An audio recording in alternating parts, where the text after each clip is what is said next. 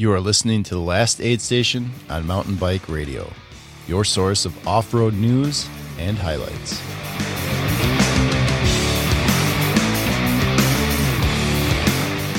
Welcome to another episode of The Last Aid Station. This is Steve. Mark is here with me. What's going on, Mark? Hey, how's it going? Pretty good, man. Yeah.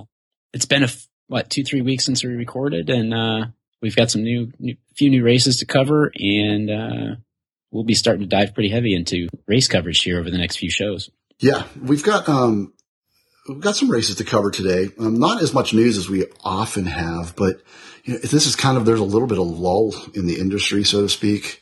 Not a lot of stuff. I mean, everyone's already situated on their teams, and on the industry side, after Sea Otter is over, the industry kind of shuts down. There is one kind of like little industry thing that's coming up, but that's fine. I mean, I think more people want to be listening to the racing, and I think that's what we do best anyhow. But I think as far as the new stuff, right? I mean, all the, I guess, big shots, heavy hitters, their bikes are all equipped for the year as it is anyway. So this would be bad timing to announce any new changes. Yeah. I mean, I think you're starting to see like some of the World Cup guys and even the top endurance guys now running, whether they're on SRAM Eagle or they're running some of the new Shimano stuff. It's kind of there, and it's not a surprise to anybody when it shows up in, someone's pit somewhere. So anyhow, we're truly into the season now. There is no doubt about that.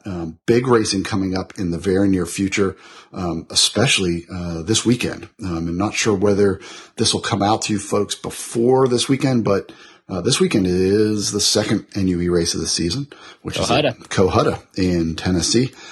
Races kind of like the Tennessee border, Georgia area, almost into North Carolina, but in that real mountainous area. It'll be interesting to see now that we're away from True Grit, which is often a destination race, where this is more of a race that everybody does every year. You often see the same people showing up, and you often see the guys that really do well in the whole series showing up for this race, and often this is their first NUE race of the season. It'll be kind of cool to see where everybody's at. This is truly when everybody probably by now should definitely have some fitness in them, and it'll be kind of cool. With that said, a little bit later on in the show, we're going to talk about our predictions for the NUE as a whole. And I'm going to throw my opinions out there, knowing that I probably don't have a whole lot of clout behind any of it, as we've only one NUE race so far, and I'm basing it all on hearsay, and I'm going to be completely wrong at the end of the year. But it'll be interesting to just talk about that kind of stuff. I'll ask you where you come up with your predictions. Yeah. I'm a little new around the scene, so I'll yeah. We'll just talk about it and see where that goes. And I'm not going to probably have specifics for each. I may have favorites, but I'm not going to be able to narrow it down to one person at this point. Yeah, we can talk about it though. Yeah, well, we'll definitely talk about who we see doing very well in the NUE this year. What's going on with you? I mean, have you gotten a chance to get out and train or ride or?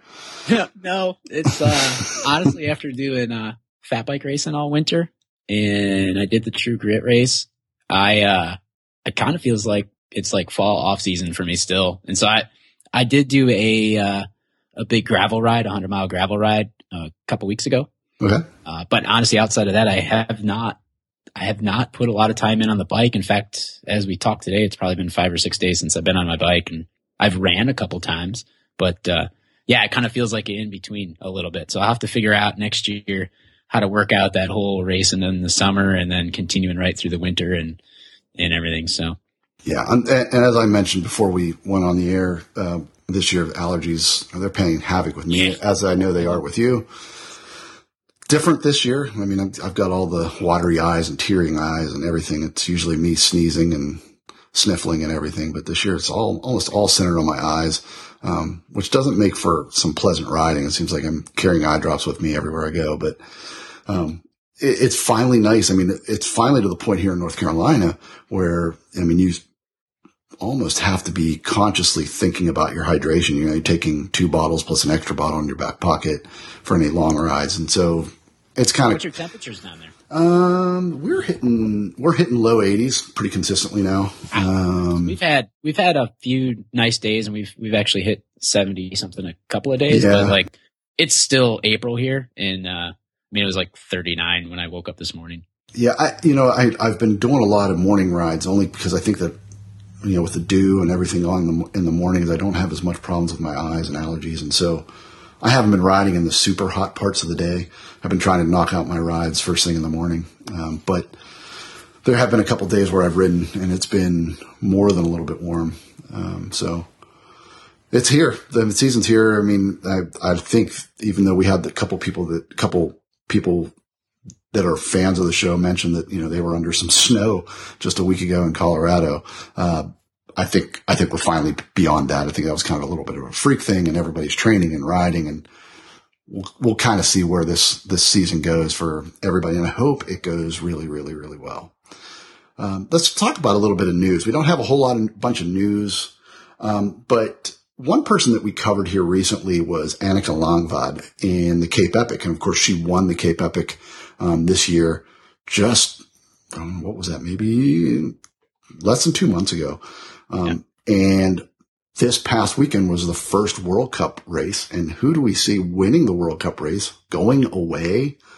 But Annika Longvad. And so here's somebody who is a former UCI marathon world champion who's kind of really transitioning to the World Cup racing, probably because this is an Olympic year. I wouldn't be surprised if that is truthful on a lot of different guys. I've actually seen a few of the Topic Ergon guys doing the same thing, kind of transitioning and racing the shorter stuff and racing even World Cups to see if they can maybe get spots on their country's Olympic teams. And so it'll be kind of interesting to see if some guys start to move away from that just for this year, or at least for the beginning of the year, to see as they qualify or don't qualify for their national teams for the Olympics, and then maybe move back to marathon racing. But anyhow, Annika Longvad, as I'd mentioned then, a lot of people use that race, the Cape Epic, for training and seeing where they're at. She must have done it right. She wins the first World Cup race of the year. We don't really cover it here, but she's certainly on form. And it'll be interesting to see if she can bring that speed in the second half of the year back to marathon racing. Yeah, definitely something worth mentioning, though. Yeah. In industry news, the only real big industry news, of course, SRAM had released its Eagle 1x12, whatever that it was, 3 or 4 weeks ago. Yeah.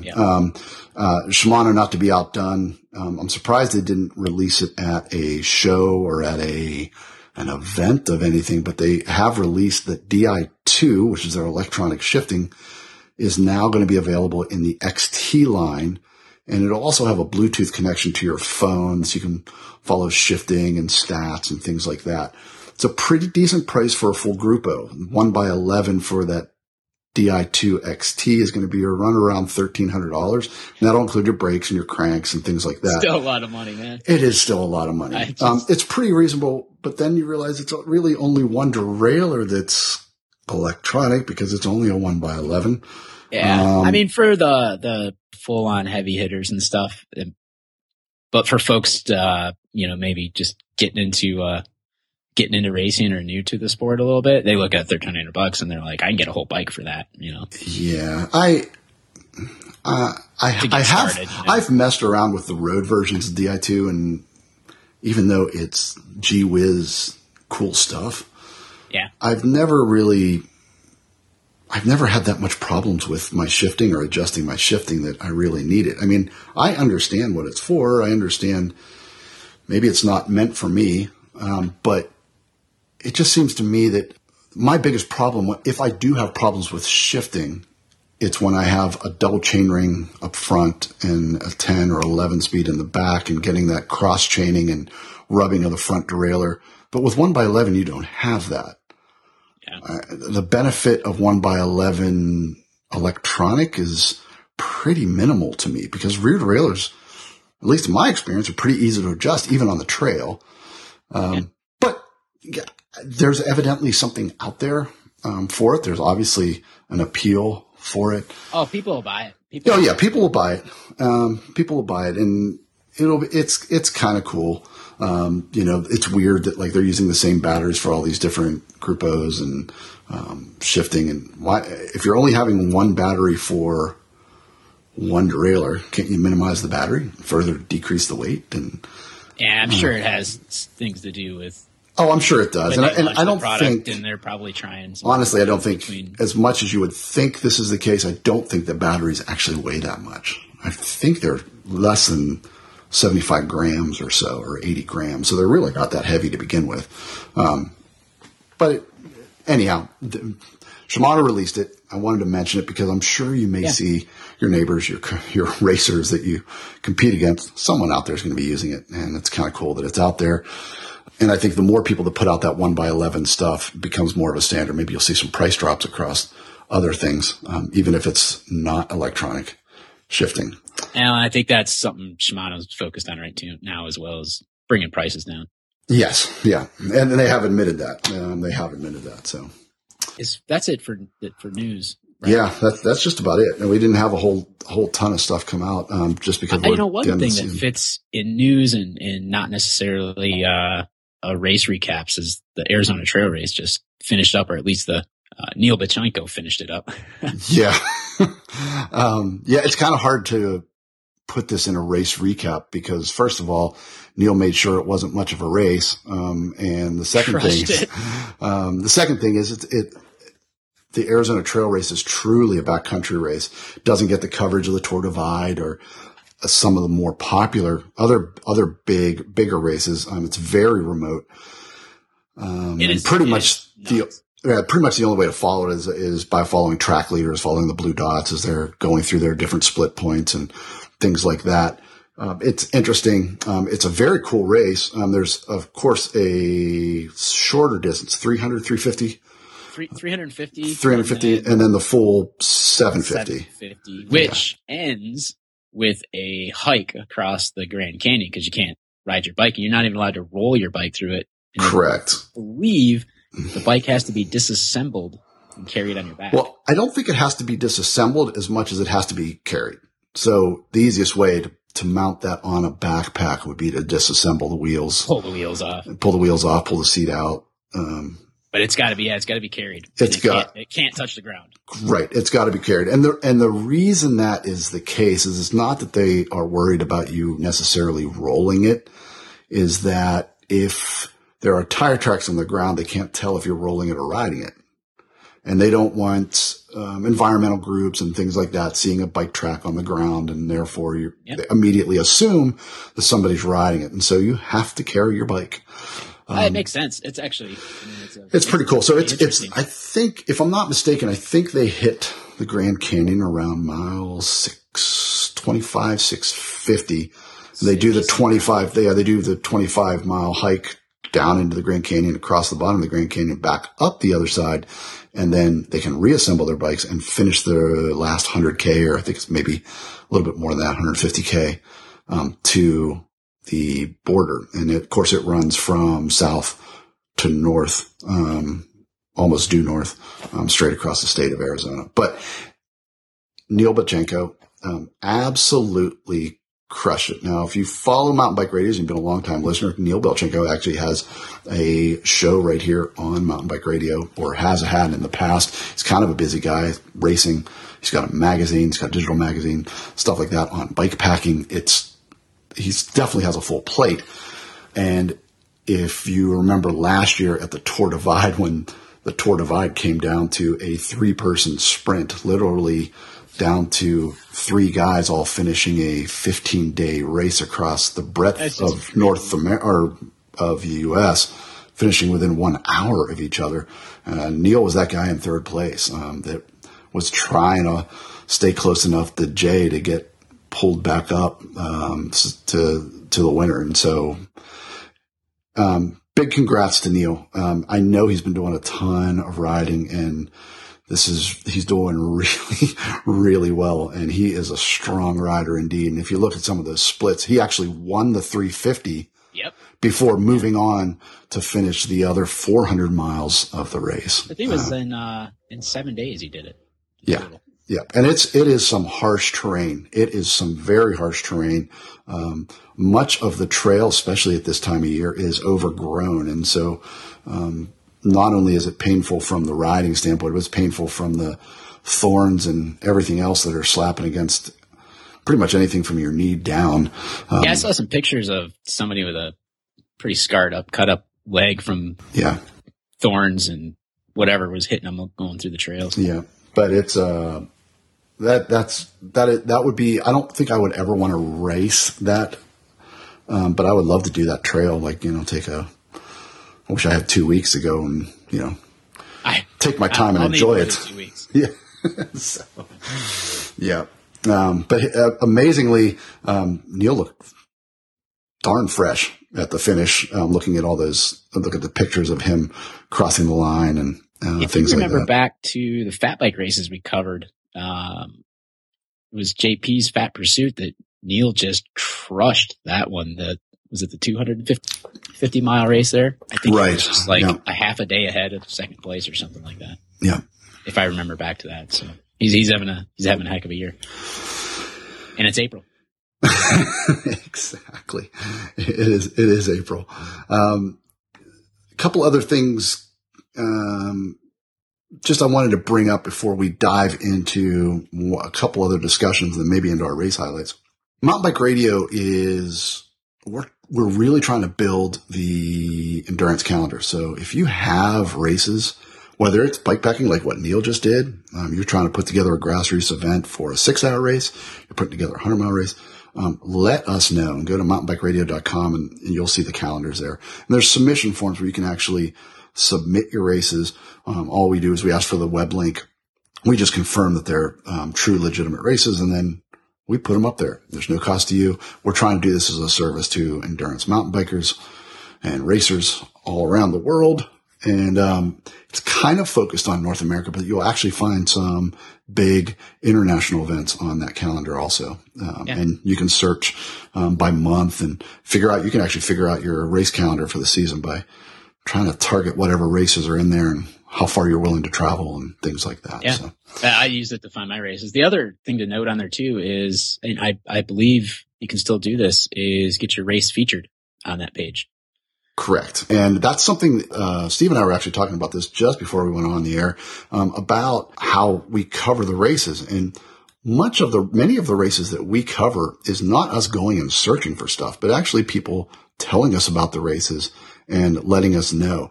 We don't want to just come in here and give you first, second, and third place. We want to tell stories. And so if you are a race promoter or a racer and you've done well, or you think you're going to do well, or you know of a race that you think we need to cover, tell those promoters to get in touch with us. We're more than happy to, and it doesn't matter the size of the event. We're more than happy to cover it as long as it kind of fits into what we cover here, which is endurance, off-road racing, gravel, mountain biking, fat bike racing. And then we'll cover it. We just need the stories behind it. That's what makes us different than just reporting on the finish orders. We want the stories that come along with those races. And I think that's what you guys as listeners, I think that's what the listeners enjoy. And we're not talking about the stories of the finishers in first place.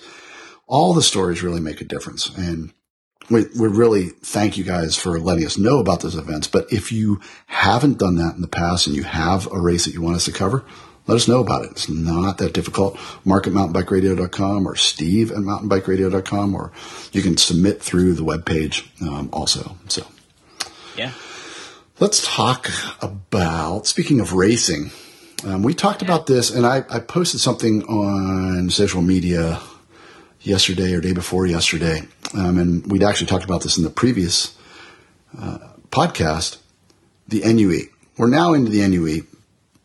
One of the bigger races is coming up in the next 3 or 4 days, with Cohutta, and we've already had True Grit. Thought it'd be kind of fun to predict who's going to do very well this season in the different categories. Of course, the NUE races 4 categories. They race open men's, open women's, single speed, and Masters 50 plus.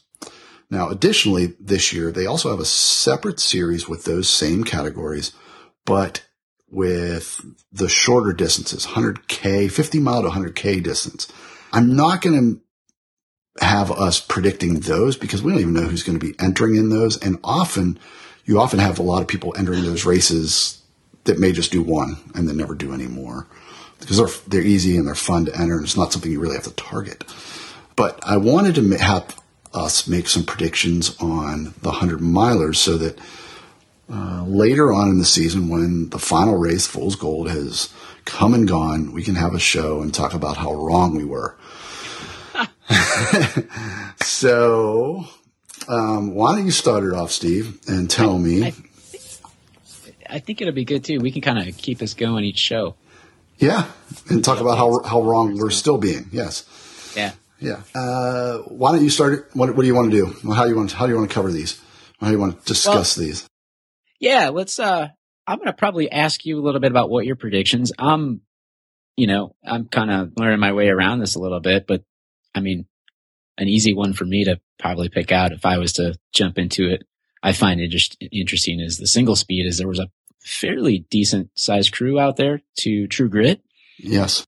And there's some rugged stuff out there to be running single speed on too, with some rugged climbs. But I mean, you can't talk about single speed without Gordon Wadsworth, right?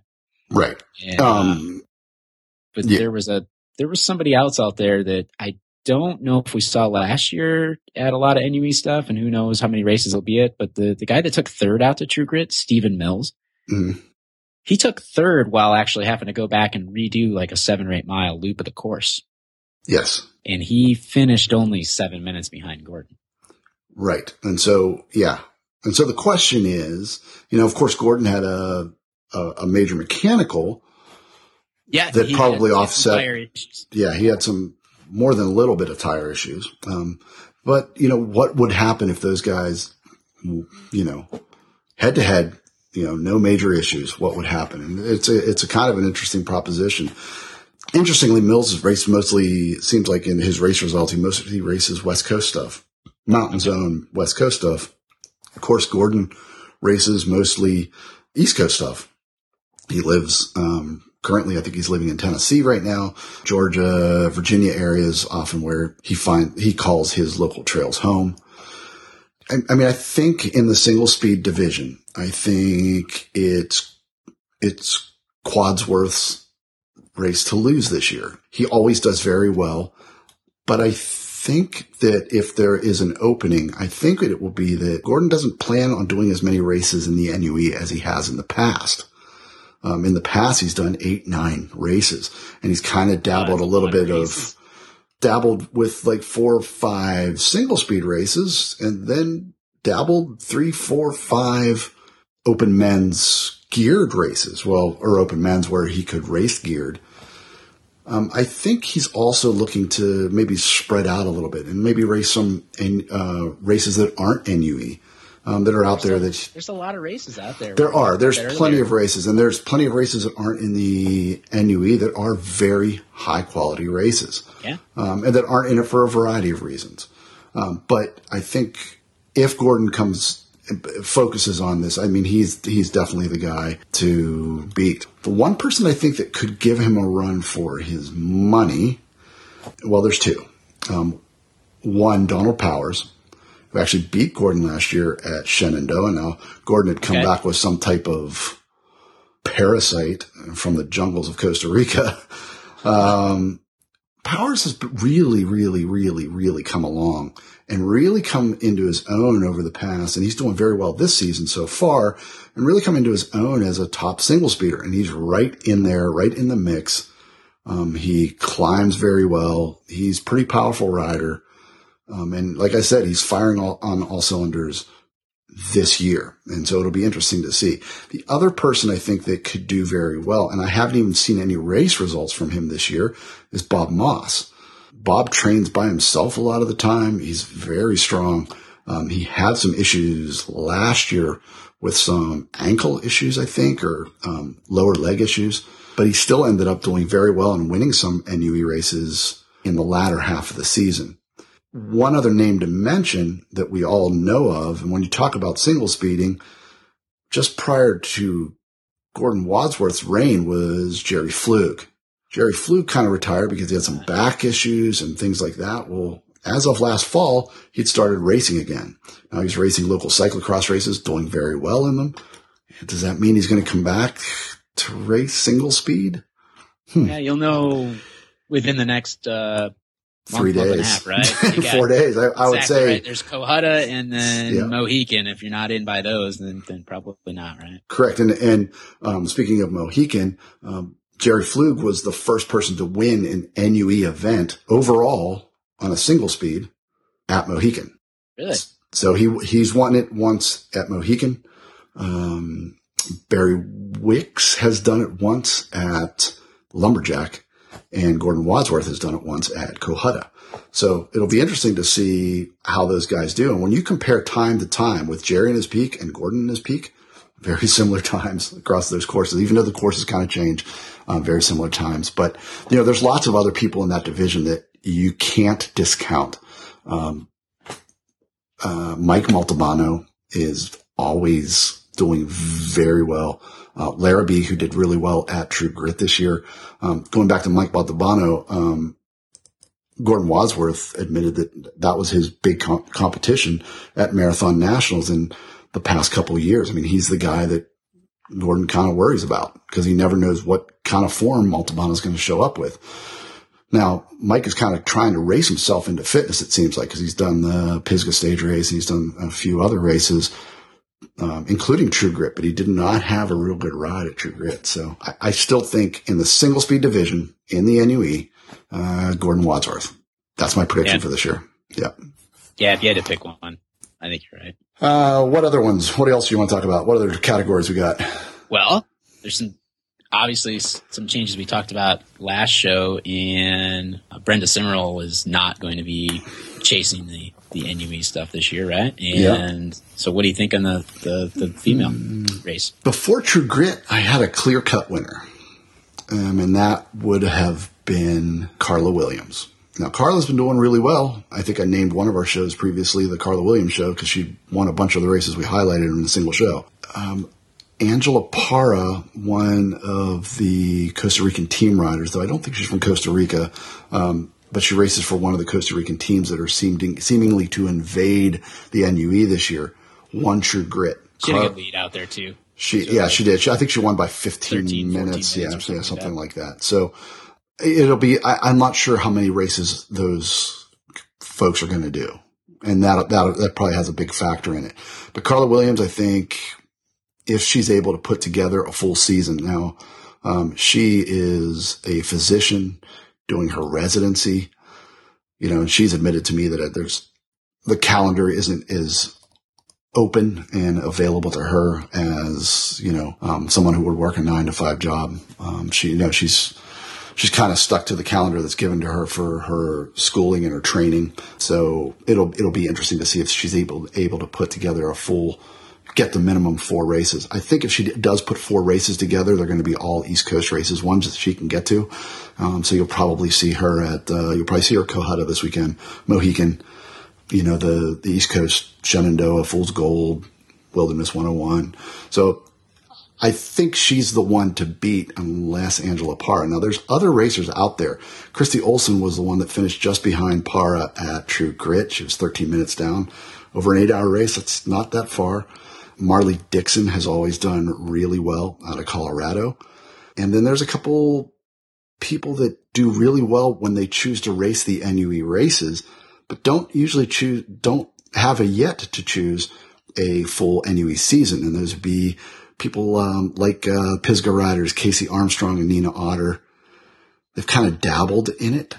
How many races again, Mark, do you got to do? So there's 15 races in the NUE, and it's your 4 best races.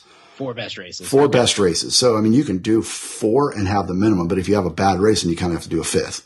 Is there a tie often that's coming at the end of the year? Because, yes. 4 is not very many races out of 15. No, and it's very often the case that, especially the mountain riders, that you'll never race the guys that are leading. They don't, you know what I mean? Like, it's very possible that someone who comes down to the tie has won 4 races and never raced the another person that's won 4 races. I was wondering, because you could have the first and second place have never actually ever raced each other. The tie is at Fool's Gold, which is the last race of the NUE, and that's pretty much a winner take all. So the tie comes down to however many number of races you've won, and if you're tied, who did best at Fool's Gold. Okay. So that's how that goes. Well, what do you think about the men's 100? I will say last year, and I just think I remember this because I was joining the show around this time. Was it Jamie Lamb that did pretty well out at Pierce Hole and then showed up at 1 or 2 races? Yes. Southeast. Mm-hmm. Yep. And I think he did fairly well at True Grit. He finished in the top 10 at True Grit. I think he was about 30 minutes off the lead. Okay. But it's early season too, and he was down from Calgary. So yeah, exactly. He's from Canada. So it's not like he's doing a lot of outdoor training. So I think he has potential to be top 5. Yeah. I think the names on the top of the list, I'll name some here. Ryan Serbel, who used to race for Toast Ahead, is now moved over and now racing for Rare Disease Cycling. I think he is a big favorite. Dylan Johnson, who I just mentioned in the previous episode, winning 6 hours of Warrior Creek, has continued his march across mountain bike endurance events here in the Southeast. He won the Harbison 100K 2 weekends ago, and then the very next day turned around, drove 7 hours or so, and raced the Curse of the Crab 6-hour race and won that. And he's putting in. We'll see him at Cohutta probably, won't we? Yeah, we will. You will see him at Cohutta. Now, last year he did not do very well in the events because I think he was still trying to figure out the pacing and the nutrition. He would often often be in the lead group, often be making moves in the lead group, but fade in the final 15 miles or so. He's still top 5 overall in the series. Yeah. Oh yeah. Right? He's still. He was on the podium twice. Yes, and he is super young, 22-ish, I think. And then, speaking of him, Scott Hoffner, who finished just a few minutes down on him at Warrior Creek, is targeting the NUE series this season. He previously had done a lot of cyclocross races in the fall, but I think he's more targeting the endurance racing, and so it'll be kind of interesting to see where he falls. Taylor Ledeen, of course, who won True Grit, well, you can't not mention him. Yep. Kind of came out of nowhere. I mean, he's the guy that finishes usually top 5, but all of a sudden has this breakthrough effort at True Grit. I have to say that he's probably a very big favorite. The 2 or 3 that I think could also fit in there, Josh Tostado he kind of has to do a lot of traveling if he's going to do the NUE because he's out in Colorado and there's only like 2 races out that way. And so he's got to come east. And so he's got to put in some traveling. Last year he did Mohican. I think he did Fool's Gold. Might have been the year before. But he's got to do traveling if he's going to be part of that. And then 2 people that. What about Kerry Smith? Kerry Smith is possible, but he's never done any races outside of the races that are in his backyard. Gotcha. He'll do Pierce Hole. He'll do True Grit. But he generally is not. You're not going to see him coming east and doing Shenandoah and things like that. The 2 people that I think you have to figure out what they're doing before you make a final determination. Keck Baker, he has said that he's going to concentrate more on 100K races, but if he, he's going to do Shenandoah, he's going to do Wilderness because those are some of his favorite races. And so there's 2. He only needs 2 more to finish the 100-mile, get the minimum 100-mile series in. You can compete in both, can't you? Yes, you could. You could, as long as you did 4 in both, you could do both. So you could make it happen. Yeah, I mean, it's just like Gordon Wadsworth did. Yeah. A year ago or so. Single speed and geared, right? Yeah. And then the other person who hasn't been in the NUE in the past year or so, but has won the NUE, Jeremiah Bishop. You never know what wild hair he's going to get.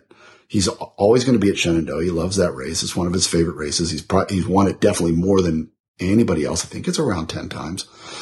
So you have to figure that he's if he decides he wants to concentrate on the NUE, that's where he's going to be. Of course, he is dedicated and contracted with Topi Kurgan, racing a lot of stuff overseas, Cape Epic, and I thought he was been doing a lot of the international stuff over the years. And he does, and Topi Kurgan always has a large presence at Leadville. You know, Jeremiah Bishop last year with the record-breaking performance that Licata had at Leadville was mostly provided at the expense of Jeremiah Bishop pulling on some of those long gravel roads heading back into the mountains by himself, just pulling that group along, and just, you know, throwing everything he had at trying to keep the speed high so that Albin could then, move off and get the record. So I'm not sure if Jeremiah, I've tried to talk to him and see what his plans are. And, you know, he's a professional. The NUE isn't a big money making thing for professionals. There's usually not huge paydays. Especially considering the effort. So you never know what those guys will consider important and what they won't. But those are my top, 7 or 8. But if I had to pick it today, I would pick, Dylan Johnson, because he's the guy on form right now. He's definitely the guy that, is doing really well. Okay. And the other category that, we didn't mention yet is Masters. And you had at True Grit, the best of the Masters field so far in the NUE. Now, the Masters is one of those categories that you really can't figure out because you never know who's going to all of a sudden time into Masters, or someone who was a 49-year-old elite mountain biker that all of a sudden decides he turns 50, he's going to go race in the Masters of the NUE. There's always guys aging into the bracket and guys that maybe are starting to lose their form the longer they're in the bracket. Greg Golay, who has won the NUE before, did very well. Jeff Clayton, who last year at the end of the season I predicted to be the future of Masters races in the NUE, didn't do as well as I expected. David Jolin is always there, and you can't mention the Masters 50 Plus without mentioning the two-time champion Roger Massey, who didn't do as well as he expected in True Grit, but he does a lot of his training on his commute. He rides to work and back from work. I think it's 25, 30 miles in each direction.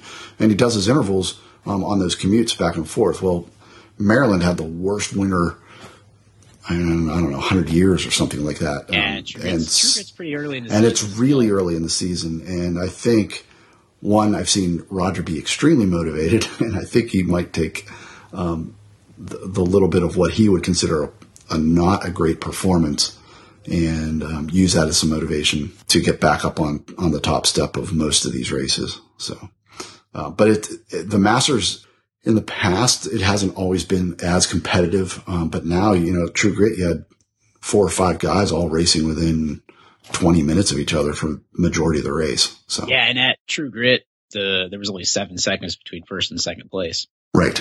Yeah, and they actually came into a sprint, and Jeff Clayton, I think, went off course as they came into like a turn or a chicane or something like that allowed the winner to squeak through. So, but I think as the racing evolves and as we've really that series has really progressed to where it is now, you're going to see all of the categories. There's not going to be a gimme in any of the categories. All the categories are going to be very, very, very competitive. Good stuff. So that's the NUE. So my predictions, if I had to pick one in each one, I'm going to go with Dylan Johnson in the men's, Carla Williams in the women's, Wadsworth in the single speed, and Jeff Clayton in the Masters. How's that? All righty. It's recorded, Mark. It's locked in. We're locked in. Little fantasy NUE. Yeah. Let's get into some racing. All right. We got some race coverage to go on. A little bit of everything. We truly have a little bit of everything. We've got a little bit of gravel. We got a little bit of stage racing. We got a little bit of marathon mountain bike racing. So and some endurance stuff. And some endurance stuff. So I'll start off with the Ouachita Challenge. So the Ouachita Challenge, lots of racers with hometown stretching across the Midwestern U.S., the majority from Missouri, Arkansas, northern Texas, Kansas, Oklahoma area, headed into the small town of Odin, Arkansas for the Ouachita Challenge, a 60-mile endurance mountain bike race on the trails, gravel roads, and dirt access roads of the Ouachita National Forest. Located about 50 miles west of Little Rock, the area has a growing mountain bike reputation and uses this weekend of racing with an accompanying set of more recreational rides to celebrate and illustrate its growing network of trails. The majority of the course is on sandy trail with sections of much more technical rocky single track that even occasionally is best served by hiking rather than attempting to ride it. The trails to gravel was split up nearly 50-50 for the course, with the initial rollout and final stretch being on that same section of gravel about 5 miles from that start-finish line. In the men's race, it was long in the early miles as the accelerations and surges on the early rollers as the leaders were getting help from a few choke points in the entry to the first bits of single track began to whittle the front down very quickly.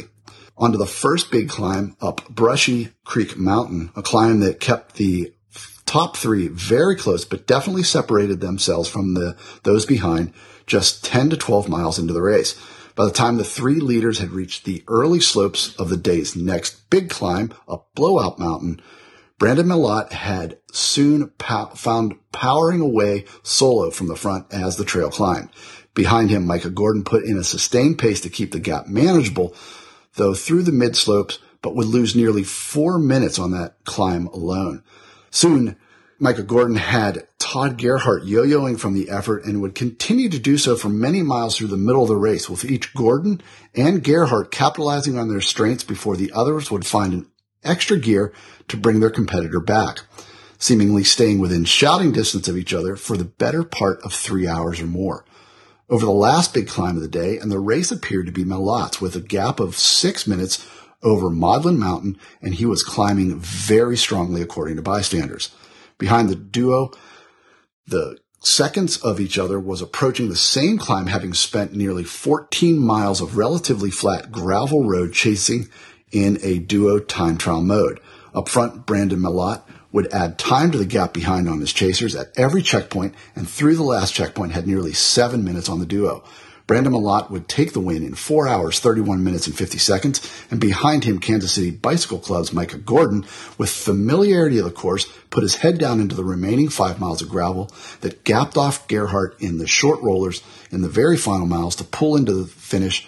Second place, 8.5 minutes down to Mellott, with Todd Gerhardt of Bicycle Plus Racing less than 1 minute further back. In the women's race, Jessica Smith would take a similar tactic in the women's race, using the climbs and slotting in further up the groups than her competitors to nearly be out of sight, out of mind, with her competitors now knowing exactly what the deficits were, nor did they know what their placings were mixed in among the other categories. Smith would seemingly use the climbing to build on the gaps behind and handle the technical terrain quite a bit better than the others in the women's field to win in 5 hours and 41 minutes and change in a very deep women's field that had 4 women under 6 hours, and the top 3 all finishing within 14 minutes of each other. Second place would go to Laureen Kofelt, just 8 minutes down, and Desiree White, an additional 7 minutes back. Remarkable performance by the second and third place riders, who were both racing above the age of 45, and Desiree's case, above the age of 50. In the single speed race, just halfway up the first climb of Brushy Creek Mountain, and it was apparent there was a clear-cut speed difference early on. But the question was whether the remarkable speed of Eric Lehman had something that would bring a dismal end to his race far before the finish line, or if he indeed had the form to be racing on the very climb and technical course, slotted in among the top 10 overall. As the race wore on, it became much more evident that this was the real deal, with time gaps through the midway point approaching 15 minutes, and by the finish, with a time of 5 hours and 5 minutes, Eric Lehman crushes the single-speed field.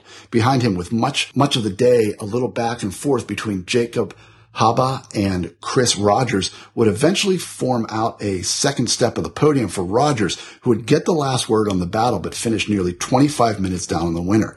Haba would finish in third, just 5 minutes further back on Rogers. And so that was the Ouachita Challenge, Arkansas's early racing. Yeah, I've seen that race on the calendar. I was kind of interested in that one because from Minnesota. It's a day's drive down there. Yeah. I was lucky enough to talk to Micah shortly after the race, and it is not an easy course. And of course, Arkansas, there's several parts of Arkansas that have some unique mountain bike trails that are rather famous or infamous, depending on your perspective, for just some big, rocky, nearly unrideable, unpleasant kind of mountain biking. I haven't ridden there, but I'm trying to. One of our spring break trips or something, I want to plan a trip down there because there's a ton of riding down there. There is, and I mean, if you look at a map, because I was trying to figure out exactly what parts of the forest they were in and things like that. If you look at a map, I mean, the national forests down there just extend for hundreds of thousands of acres, just huge areas. Okay. And Steve, I think you have Barry-Roubaix. How did the men's and women's fare there? It's often some fast racing. Yes, this was definitely a fast race. It was a 62-mile race, so 100K gravel race. And I'm going to jump into the women's race first, where I have a lot of the coverage at. Mm-hmm. And then I'll touch real quick on how the men finished up. The women started off with, right off the gun, Rachel Langdon fighting for a position in the front group of Masters men racers, where there was a lot of fighting for position prior to hitting the first section of gravel. It was really dry out there too. And the pack hit what is known as the Three Sisters climbs and started to break apart. Langdon went on the attack and started making passes up the climbs, gaining positions in the overall field prior to hitting a section of double track. The double track was dry and sandy from the lack of rain, where Langdon had to dismount at one point to avoid riders going down in front of her in the soft sand, but was able to jump back on her bike and catch up with the group ahead. Rachel Langdon now found herself at the tail end of a speeding pace line that kicked it up another notch down a couple sections of connecting roads, while Christine Thornburg, Mary Penta, and Kelsey Devereaux were behind in chase groups. Around mile 30, another 8 group of men riders came up from behind to join the lead pack that had pulled back on the pace a little bit. The heavy attack started coming again around mile 45, and the pace was dialing up. Men racers were getting spit off the back of the group, and Rachel Langdon hung on until the pack hit mile 52 when the elastic finally snapped, dropping her from the pack. No doubt some impressive racing. Rachel Langdon would report that the last 10 miles was the toughest mental barrier she has pushed herself through, as her legs were screaming from the last 50 miles of racing. Not wanting to get swallowed up by the chase groups, Langdon traded pulls with Tyler Kooning, who had also dropped off the main pack, but was still hammering the pedals to the finish. Rachel Langdon of Clarksville's Schwinn Infinite left everything she had on the final climb, coming to the finish with her dirt in her teeth, lungs, nose, and ears to take the win in 3 hours and 8 minutes. With Christine Thornburg of Cement Racing coming through the finish in second place in 3 hours and 15 minutes, and Mary Penta of Women's Project Pedal finished third in 3 hours and 19 minutes. Kind of give you an idea of that finish, that 3 hours and 8 minutes finish for Rachel. The winning men's race was 2 hours and 54 minutes, only 14 minutes faster. And then the men's finish was, if you look at like the top 10 results, they were within like a tenth of a second of one another. So it's complete photo finish pack racing to the finish for the men's. And that race is right at 100K, right? Give or take. Yeah. Yep. 62 miles. Yeah, that race is huge. The number of people and participants and things like that. That's a big event. Yeah, it looked like a big event, and that's the gravel racing is pretty interesting. I think it started out, with kind of a adventure kind of grassroots type thing, but it's a complete clash of full on road racers and mountain bikers. Yep, and with a few cyclocross guys scattered in amongst them. So, heading down into North Carolina for what I would say is one of the top 4 solo stage races in the world as far as mountain biking goes and off-road racing for the Oscar Blues Pisgah Stage Race. Pisgah Stage Race now in its second year of its newish position in the spring months in the early season, when it had previously for most of its existence kind of existed in the fall, kind of end of season months. But it brought out a large gaggle of racers looking to race early, race technical, and race pristine Pisgah terrain. The race continues to grow through grassroots promotions and through word of mouth, and those who have experienced it, with many saying it's their favorite race of the year, stage race or otherwise. The race takes place in Pisgah Forest. It runs the gamut of the types of trails that Pisgah provides. Mountain biking in its purest form, rooty, rocky terrain that has made Pisgah famous, on the menu every day, in addition to double-track fire roads, gravel, and even an occasional bit of pavement. The race now exists as a 5-day stage race, all centered around the town of Brevard, North Carolina, in the Pisgah National Forest. The race would include approximately 2 to 2.5 hours of racing for the winners on each stage, with some racers taking as much as twice that to complete the distances. The total distance for the race was 140 miles. Iconic stages for the event included the now famous Looking Glass Loop, the Promised Land Loop, White Squirrel Loop, the Carl Schenck Loop, and the infamous Land of Waterfalls route, with every stage ending on the proverbial classic Pisgah downhill trail, Black Mountain, into the finish area. Solo categories included open men's, open women's, single speed, 40 plus, and 50 plus master divisions. Although there were duo categories, similar to the more Euro-style duo race format, with teams of 2 required to stay close to each other on the course and through the finish area, with those categories being in the co-ed duo and the open men's races. With 6 different countries represented and over 10 different states from the United States, it was a who's who of endurance racing across the start list, including Chris Trees, Tristan Cowie, Kerry Werner, Mike Montalbano, Evan Plews, Emily Shields, Justin J. Pokrivka, Sue Haywood, Heidi Rentz, and Josh Whitmore. Additionally, making their presence felt in the race, but racing in the less traditional duo category, Gordon Wadsworth, Elizabeth Sampe, and Lee and Brenda Simrel, all racing duo, but for sure adding speed to the group in many aspects through technical riding as well as overall form and fitness. In the single speed division, after an initial scare from Mike Montalbano in the opening 2 stages, Evan Plews, who has not always had the best of luck at the event with mechanicals and injuries in past years, and is coming back from a recent big leg injury over the late fall and winter months, showed resilience in putting down consistent finishes over the 5 days that left Montalbano trying to figure out a strategy to keep Plews close. But Plews' performance in stages 3, 4, and 5 had Monty bleeding time after the first 2 stages had placed him within just minutes of Plews, and had Plews impressed with the tenacity of Montalbano in fighting back on some very tough courses. In the women's open division, Bryna Blanchard of Wyndham Mountain Outfitters put her foot down with some authority, surprising many on the first stage, taking the win with authority, with only Christine Putnam able to keep it close.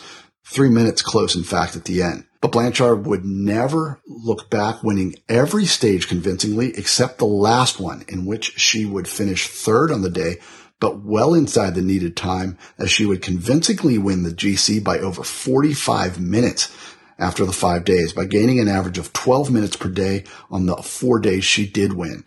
Pro cyclocross racer and Stan's No Tubes elite rider Emily Shields would finish 50 minutes down with consistent performances on all days, putting her in the top 3 of all racers in those categories. 3rd place to Heidi Rentz of the Cyclist Menu out of Colorado, getting a great taste of Pisgah racing and keeping it close with a back and forth all week to Emily Shields. And with Shields' win on the very last day, she was able to squeak out the 2nd step on the podium by a mere 7 minutes after Rentz had taken that position from her on stage 4. Truly incredible racing that was by far closer than the event, and ridiculously close separation of just 7 minutes that would account for that final GC tally.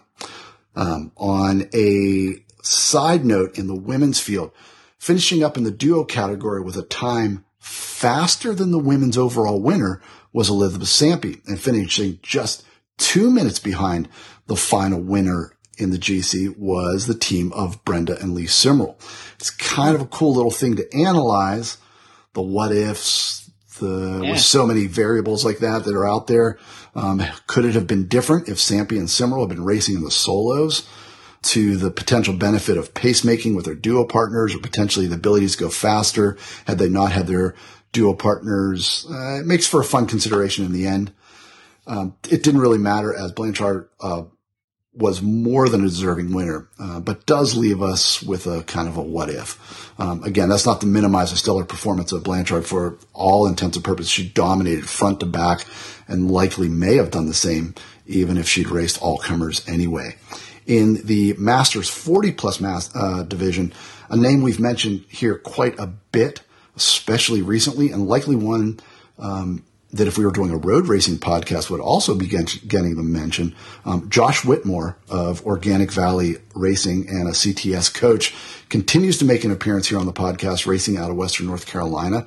Whitmore would slot himself in among the leaders each day, finishing just minutes back and more than holding his own, finishing all days in the top 6 overall and often further up the order than that.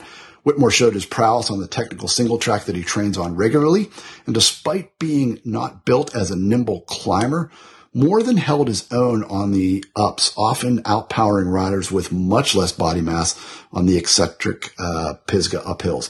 Behind Whitmore, a three-way battle for the rest of the podium developed with J-Poc, Justin Pavlivka out of Pro Mountain Outfitters of Pittsburgh, outlasting or perhaps out-recovering Quebec Steve Tremblay by less than 7 minutes after over 14 hours of racing combined. In the men's open race, man, what a race. Kerry Werner was on hand, pro cyclocross racer and more than capable pro mountain biker as well, and the 2013 Pisgah Stage Race winner, returning to one of his favorite trail systems in the Pisgah National Forest to take on everybody who would have him. But as mentioned, there were others on hand who, with their pedigree, had much different plans in mind for Mr. Werner than giving him the top step. The racing showed its terrific face right out of the gun on the first stage, on the first climb, just 30 minutes into this 5-day stage race, when Tristan Cowie separated themselves from the group with Werner in tow. Side by side, they raced, each never giving an inch, and over the line they rolled, separated by less than a second, with Werner, the early winner of the stage, getting the red leader's jersey. Behind the dynamic duo up front, only Chris Trees could keep it manageable, finishing just 5 minutes down and losing much of that time on that first climb of the day. Stage 2 would be nearly exactly the same, with the top 2 keeping an eye on each other, tempo and surges that gapped all the others behind him. Long road ride out to the single track proper and on the exquisitely rooty Squirrel Gap route, finally driving that wedge between themselves and the others on the Turkey Pen eroded climb. Across the line, separated by just 3 seconds today, Cowie, using local knowledge in the final lines of the descent, would take the win and take the jersey now with just 2 seconds separating the top 2. Again, Chris Trees would keep it manageable, finishing just 15 minutes behind the top 2. On to stage 3. The queen stage of the Pisgah Stage Race, with 5 major climbs on the cards, 30 miles, 5,000 feet of climbing. Again, cream of the race, Cowie and Werner separated themselves early from the pack, and as the racing hit the notorious Black Mountain climb and the rooty eroded trail turned more than a little bit technical, Werner found himself with a gap and capitalized it. Out of sight, out of mind for Werner, who would roll through. Out of sight indeed on Cowie, who had finished 3 minutes down on the day and gained that red jersey back onto Werner's shoulders. Stage 4 left the racers at equilibrium. Cowie and Werner rolled in together after both put pressure on each other on the climbs, and Cowie pushed the descents with his local knowledge and line acumen that left Werner on edge, but inching up his comfort zone perhaps a little higher. No changes in the overall, except that Charles Snyder of Starlight Apparel, now in third after an absolutely disastrous day from Chris Trees that we'll get into in just a second. Stage 5, and a big climb right from the gun to allow the racers to run the infamous Farlow Gap downhill. Coconut-sized loose boulders with no specific line in sight. You would think with a downhill the length and technicality of Farlow Gap, it would create a separation someone could take advantage of. But no, Werner kept Cowie close, letting him lead the more sketchy downhills and staying on his wheel to keep those times close on the day.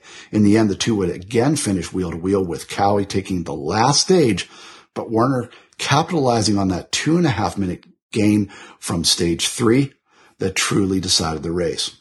So in the overall men's, Kerry Werner of Ken's Bike Shop in first, Tristan Cowie of Sycamore Cycles in second, and Charles Snyder of Starlight Apparel in third on the final GC of the week in the open men's division of the Oscar Blues Pisgah Stage Race for 2016.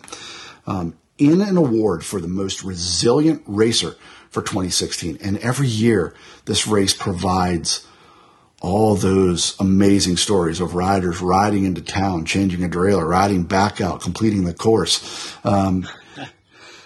Chris Trees, Chris Trees, who did everything from race with a broken chainring that included walking, running much of the course to finish nearly 4 hours down on the leaders on stage 4.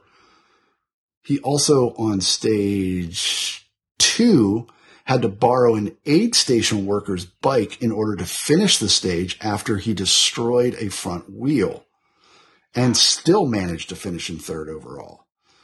Chris is one hell of a competitor, and one I had expected to be vying for the top of the podium. Pisgah has its moments, and if you race there more than just a little bit, you'll likely have your great and dark days too. So big props to Chris Trees, who I'm sure came into the race with big plans and expectations, but hung in there even when the going got more than a little bit tough than could have ever been expected or predicted. So lots of amazing racing there. It's a race. Again, it's one of those races that I said, I want to do. And then I just never get there. There's so many races out there like that. That area, every time I go out to Western North Carolina, I spend at least a day getting lost in the Pisgah National Forest. And it's a little bit of everything. At race lists. Yeah. There's enough races to keep you busy for the next 20 years. Oh yeah. And Pisgah's, there are plenty of people, including a couple racers this year, that went out and did the race and started making plans to move there. It's that magical for mountain biking. It's amazing. I mean, you want flowy trails? It's there. You want gravel climbs? It's there. You want absolutely menacing, boulder-strewn downhills? It's there. You want, terrain that World Cup downhillers train on? That's there too. So, I mean, it's a little bit of everything, and truly is endless miles of trails that if you don't have a map, you could seriously end up on the wrong side of a mountain when it got dark. So, yeah. Well, I'll have to let my wife know we're moving there. Yeah. I would love to be able to do it. If I didn't have a nice, comfortable job here in in central North Carolina, I would definitely be there. So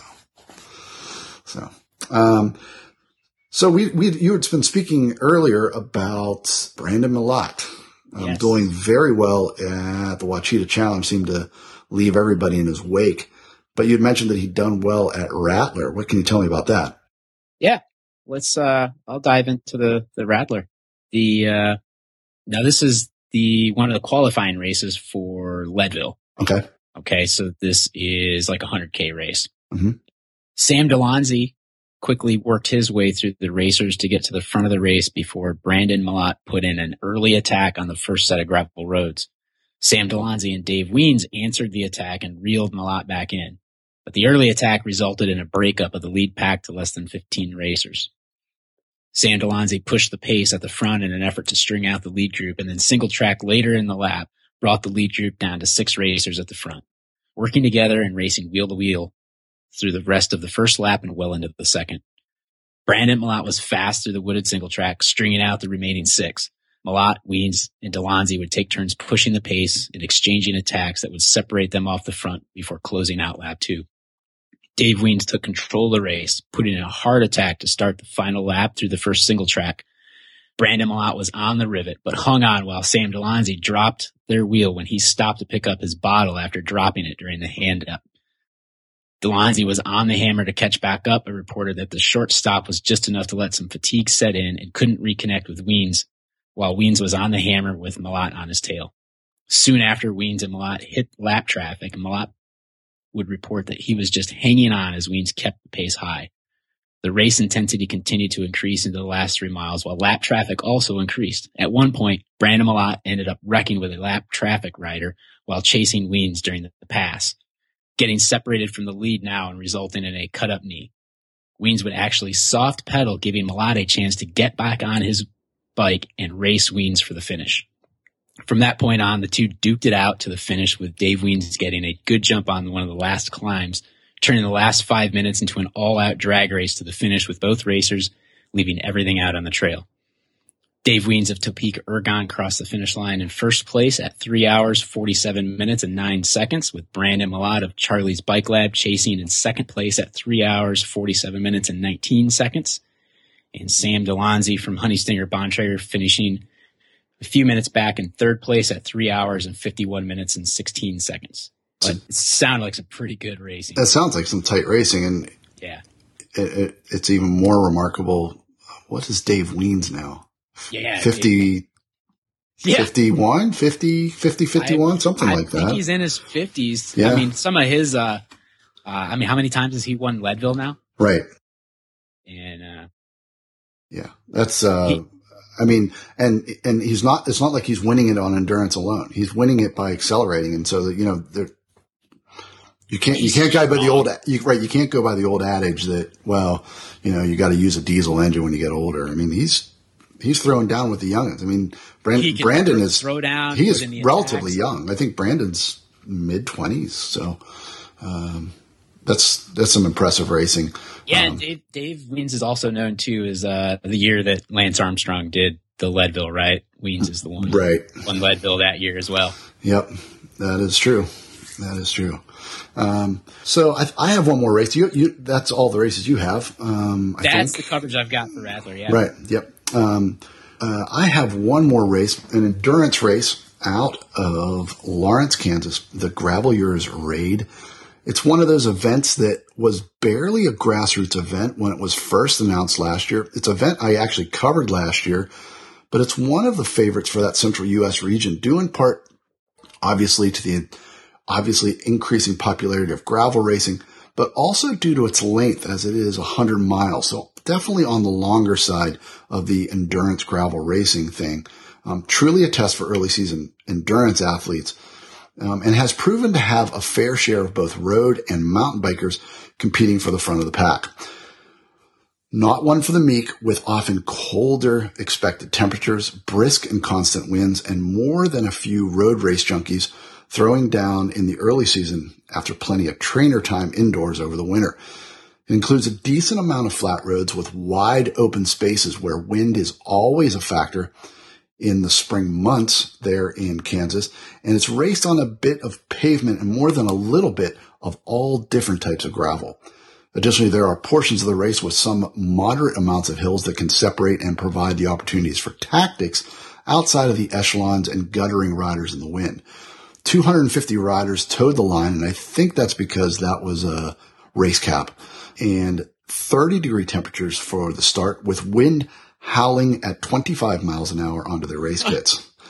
Straight out of the Lawrence, Kansas start rolled a fast-moving pack that quickly separated the chaff from the elite, with a select group of riders numbering in the low 20s of the 250-plus riders who started. As the race moved along the flat levee path to a climb up the steep hills bordering the Kansas River, a two-man break with Brian Jensen and Ashton Lamb riding away from the front of the field, and soon after having a three-man loose group attempting to bridge back up. Soon others were chasing back on from behind that swelled the front group to nearly 10 riders, but that only briefly looked cohesive. Brian Jensen, a former winner of Dirty Kansas, quickly went to work, whittling the field down that became less cohesive as the weaker riders showed themselves in their efforts into the wind and on the rollers as they were encountered. Riders started popping off the back of the Steve Tilford and Brian Jensen-led group faster than cease and desist letters from the Brant Sorensen supposed legal department. And then there were two, Tilford and Jensen, Tradewind Energy teammates who went 1-2 last year in the same event did the 2-man time trial into the wind, finally getting a decent tailwind for a little bit of a respite before heading back down toward Lawrence, Kansas, and the final miles over those same levee paths they had started on. At the line, it was Jensen with the win, repeating last year's victory in 5 hours, 12 minutes, with Tilford right there just a second back. It would be nearly 23 minutes before Cody Jones of Big D Cycling would cross the line, chasing solo for much of the last 20 miles into the 25 to 30 mile headwind and catching Ashton Lamb in the final miles to take third, with Lamb in fourth.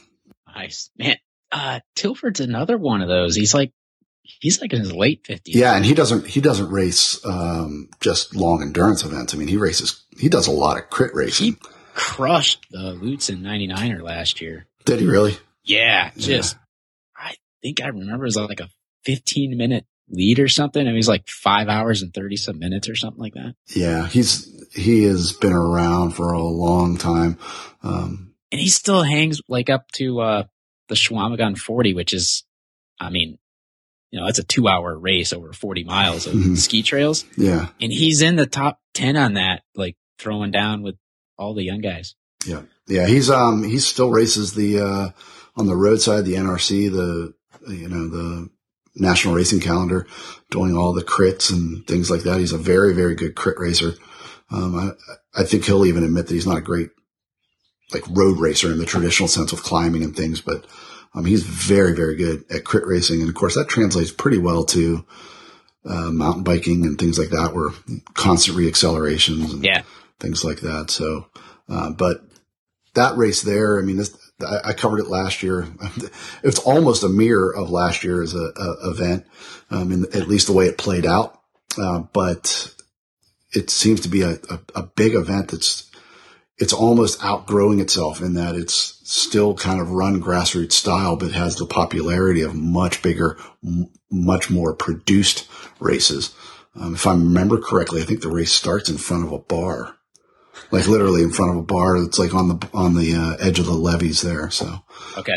But it's a pretty cool race. Definitely early season for those guys though. So that's all the racing we had. I wanted to bring up something before we kind of wrap this show up, and just kind of a discussion. You're kind of new to this, but you've done enough endurance racing that you kind of know what you want, what you don't like, what you, and some of our listeners may be getting their feet wet, or maybe they're guys that are kind of veteran racers, doing the endurance thing.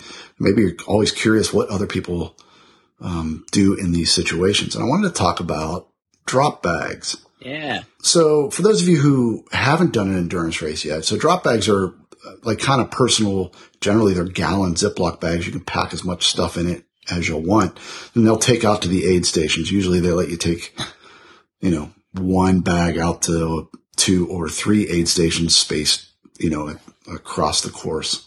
Yeah, it depends on the race. Depends on the race. How many, if it's a lap I've seen race, things some like that. Too, where like people have actually packed like a little mini cooler. Right. Too. Yeah. It just depends. It depends on the race. Yeah. So what I was interested in is finding out, Steve, you've done some that you've had drop bags for. What have you packed in yours? Yeah. And I was thinking maybe it starts good with, let me say what I pack on my bike with me. Okay. And then it kind of translates over to like, okay, sure. So what is the backup gear right in the drop bag? Because I see drop bags for 2 things. One is, your own nutrition that you don't want to carry the whole race. Yeah. And then secondly, it's for spare parts. But so typically in my hydration pack, I'm carrying at least 1 spare tube. Depending on the race, I'll carry 2. So like Lutsen 99er, I just carried 1 tube, but for True Grit, I carried 2 tubes. And Madahe, I carried 2 tubes. I'll throw a patch kit in, a hand pump, depending again on the race, something more remote or more rugged. I'll carry the hand pump. If it's, like, the Lutsen or something, a couple air cartridges and, power locks for my chain, multi-tool. I always carry a spare derailleur hanger and it might just be the design of my bike, but if I lay my bike down to the right side, I'm almost guaranteed my derailleur hanger is going to bend. It's happened. I can't tell me how many I go through them like candy. Zip ties, electrical tape, and on a super long race or something, I've actually carried a spare pair of socks.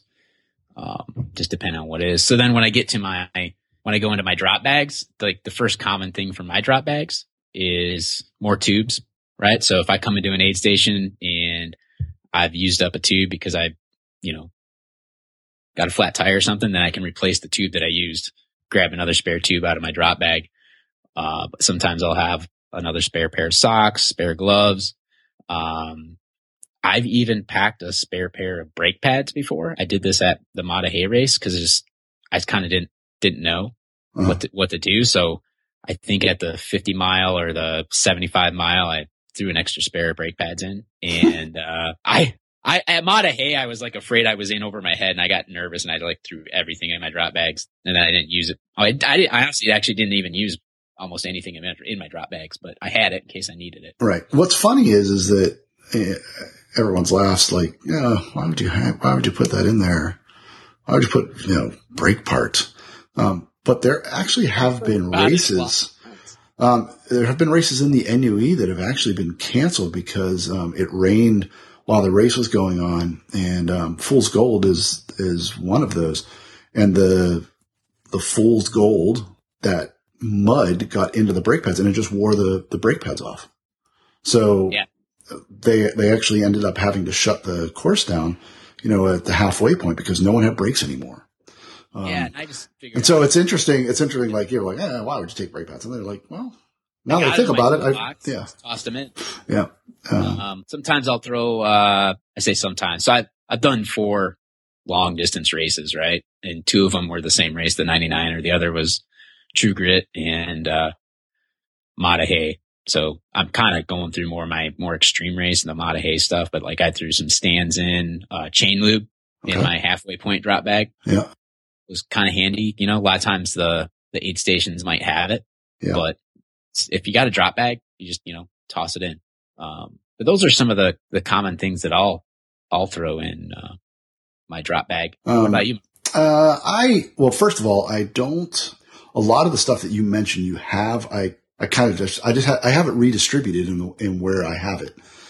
So like chain links, I actually have that taped to the underside of my saddle. I have 2 of them taped under there, with, they call it helicopter tape. It's like, it won't come off unless you want it to come off kind of thing. And it's just taped under there. I've seen interesting people put it, wrap it on a handlebar with electrical tape or whatever. Yeah. I don't use, hydration packs. I just don't like it. I don't like the feel of it. I like the freedom that I just don't like having something on my back. Now that's actually for racing. Now, if I'm going on it, to be honest with you, I'm kind of trying to figure out if I can get away with the hydration packs myself, just because it's a lot to carry on the back. Right. That's just for racing. Right. Now, I do backcountry rides and I'll load. I have a really nice, ergon bag, that you could pack a living room in it, that I'll use for like long, but I don't like racing in it. Yeah. I just use water bottles. And with that said I'll often send, I use Carbo Rocket almost exclusively for 100-mile races and usually don't have any solid food, unless it's like some type of comfort food. So I almost use exclusively Carbo Rocket for my nutrition. It's 333 calories per bottle. I try to put down a bottle an hour, in addition to some additional water. Okay.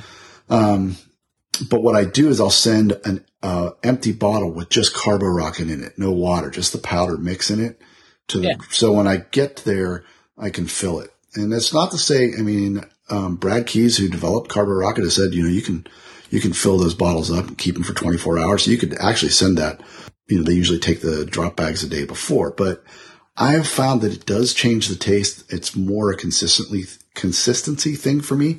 It kind of makes it a little bit chalky, a little bit pasty. So it doesn't take any time. I have the powder already. When I get there, I just open it up and have them fill it with water. it's usually cold water, and that really helps for me. As far as food goes, I usually don't take that much food with me. If I do, it's a couple of gels or a couple like blocks, like gel blocks that I'll keep in my jersey, but I don't use a lot of food. I'm still working out the nutrition thing, man. I haven't nailed that one often yet. will send comfort food to like the last aid station, which would be like home-baked chocolate chip cookie or just something that it kind of helps with not only the, getting a little bit of sugar in your system, but also it's a little bit psychological, because if you're having a bad point there, sometimes a chocolate cookie can really brighten your day. You can race to the last aid station for your cookie. Right. I don't. I'm not quitting. I'm getting to my cookie. I just don't use a lot of the packaged like Power Bar, Cliff Bar, that kind of stuff. I don't know. I have in the past, and I'm trying to get off of that stuff. Yeah, to me, it's just I don't feel like my body absorbs it very well. I get a lot of gastric upset if I try to eat it too quick. I feel like sometimes there's a little bit of studies out there that says it'll dehydrate you because all that sugar kind of slows gastric absorption and things. But I just try to stay away from that. Carbo Rocket has a lot of the same stuff in it, but it doesn't have all the gel, and sometimes the sugar stuff is just way too sweet for me. And sometimes the Carbo Rocket, a lot of gels in the past. Yeah, and sometimes the Carbo Rocket I'll only mix it 2/3 strength just because sometimes that stuff's a little sweet for me too. But to get where I wanted to, I kind of I really had to force myself to go in a hole and see what was best for getting me out.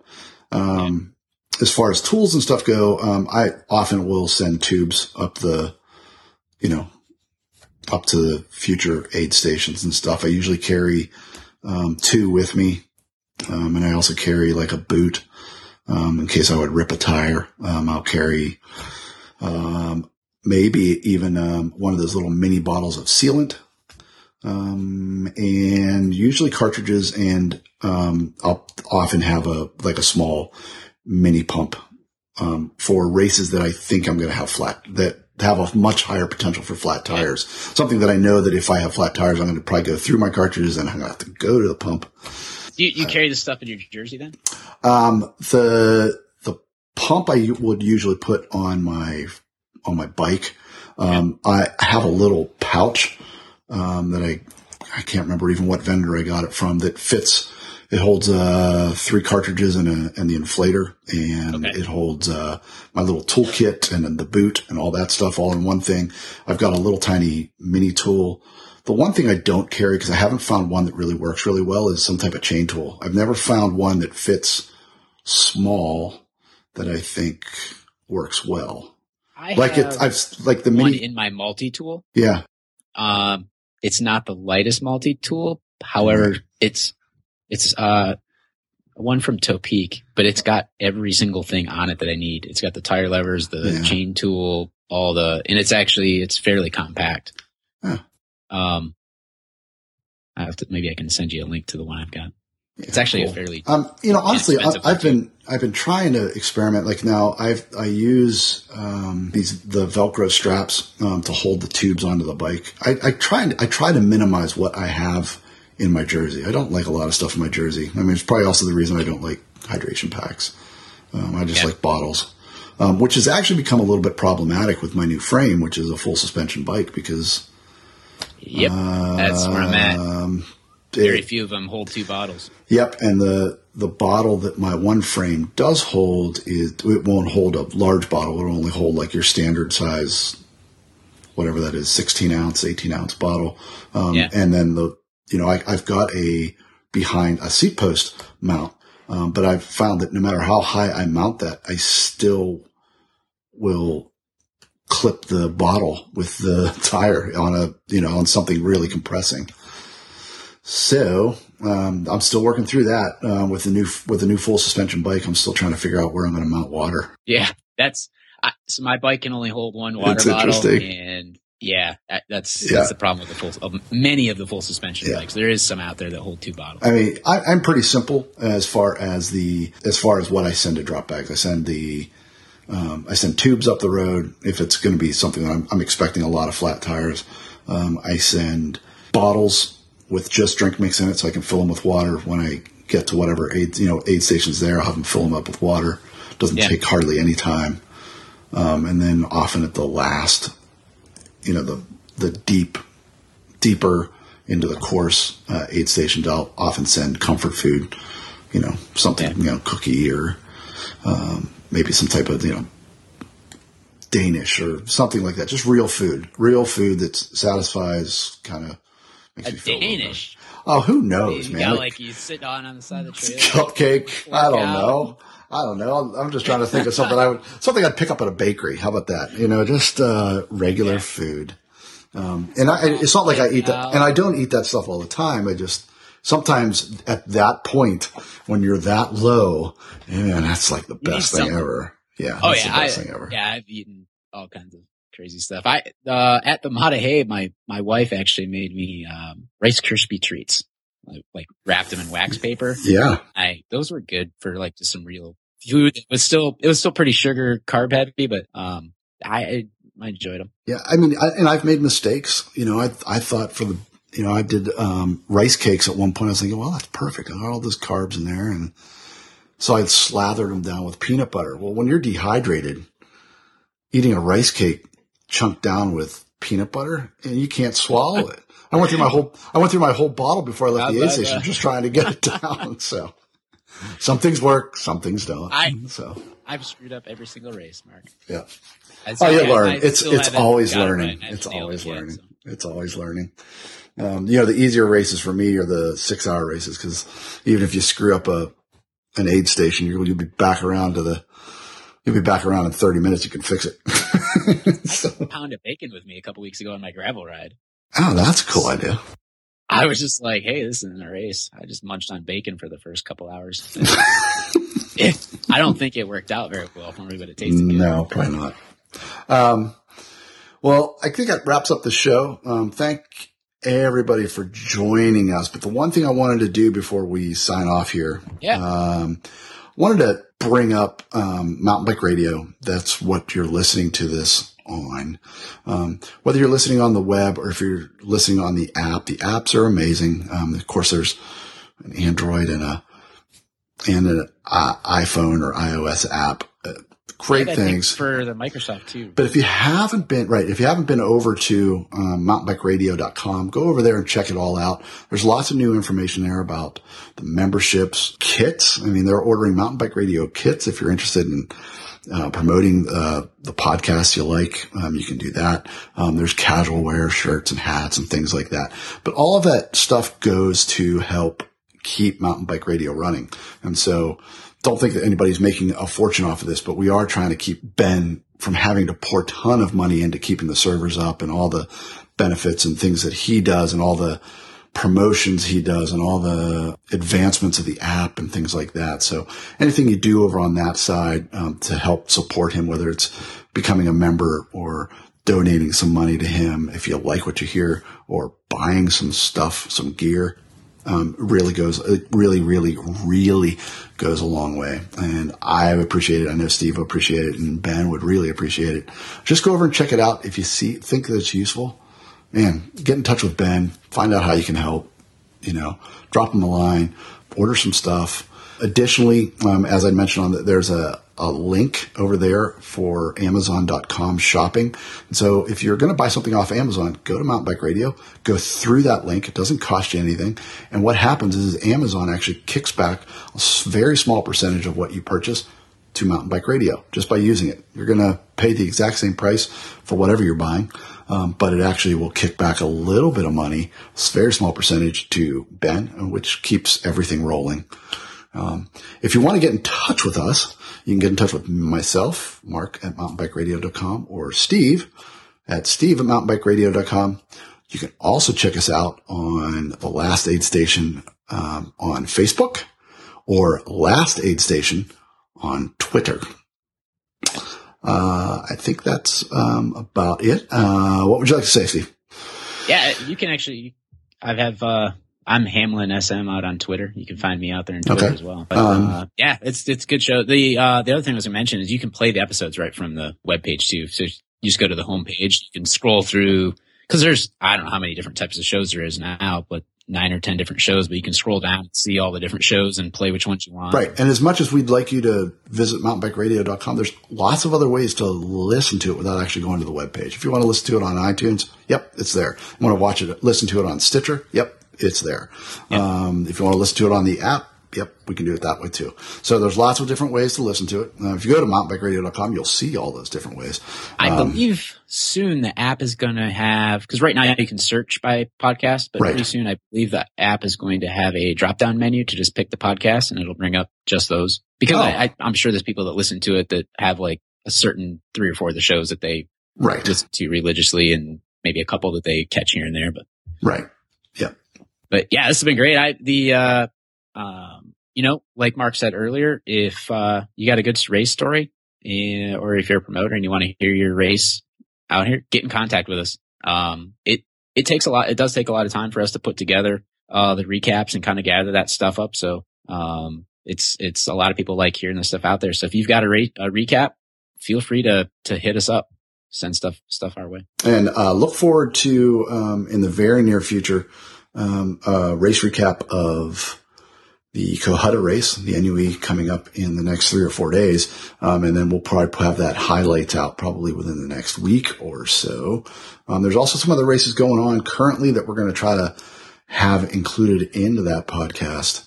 And then for those of you who are racing on the East Coast and racing endurance mountain biking and racing in the NUE, look up Steve and I at the Mohican 100. Both of us are signed up for that race. Yes. We'll be staying on site somewhere in that campground over there. And we're looking to do some type of mountain bike radio listener get together. We'll provide the beverages. You provide the fun and entertainment and conversation. And so we're really looking forward. We're actually looking forward to a cool weekend of racing and everything. It's gonna be a good time. Everything that Ryan O'Dell and his group at Mohican put together. So good stuff. Is that a wrap? That's a wrap. That's a wrap. We're out of here. All right. See you, everybody. Thanks a lot for listening.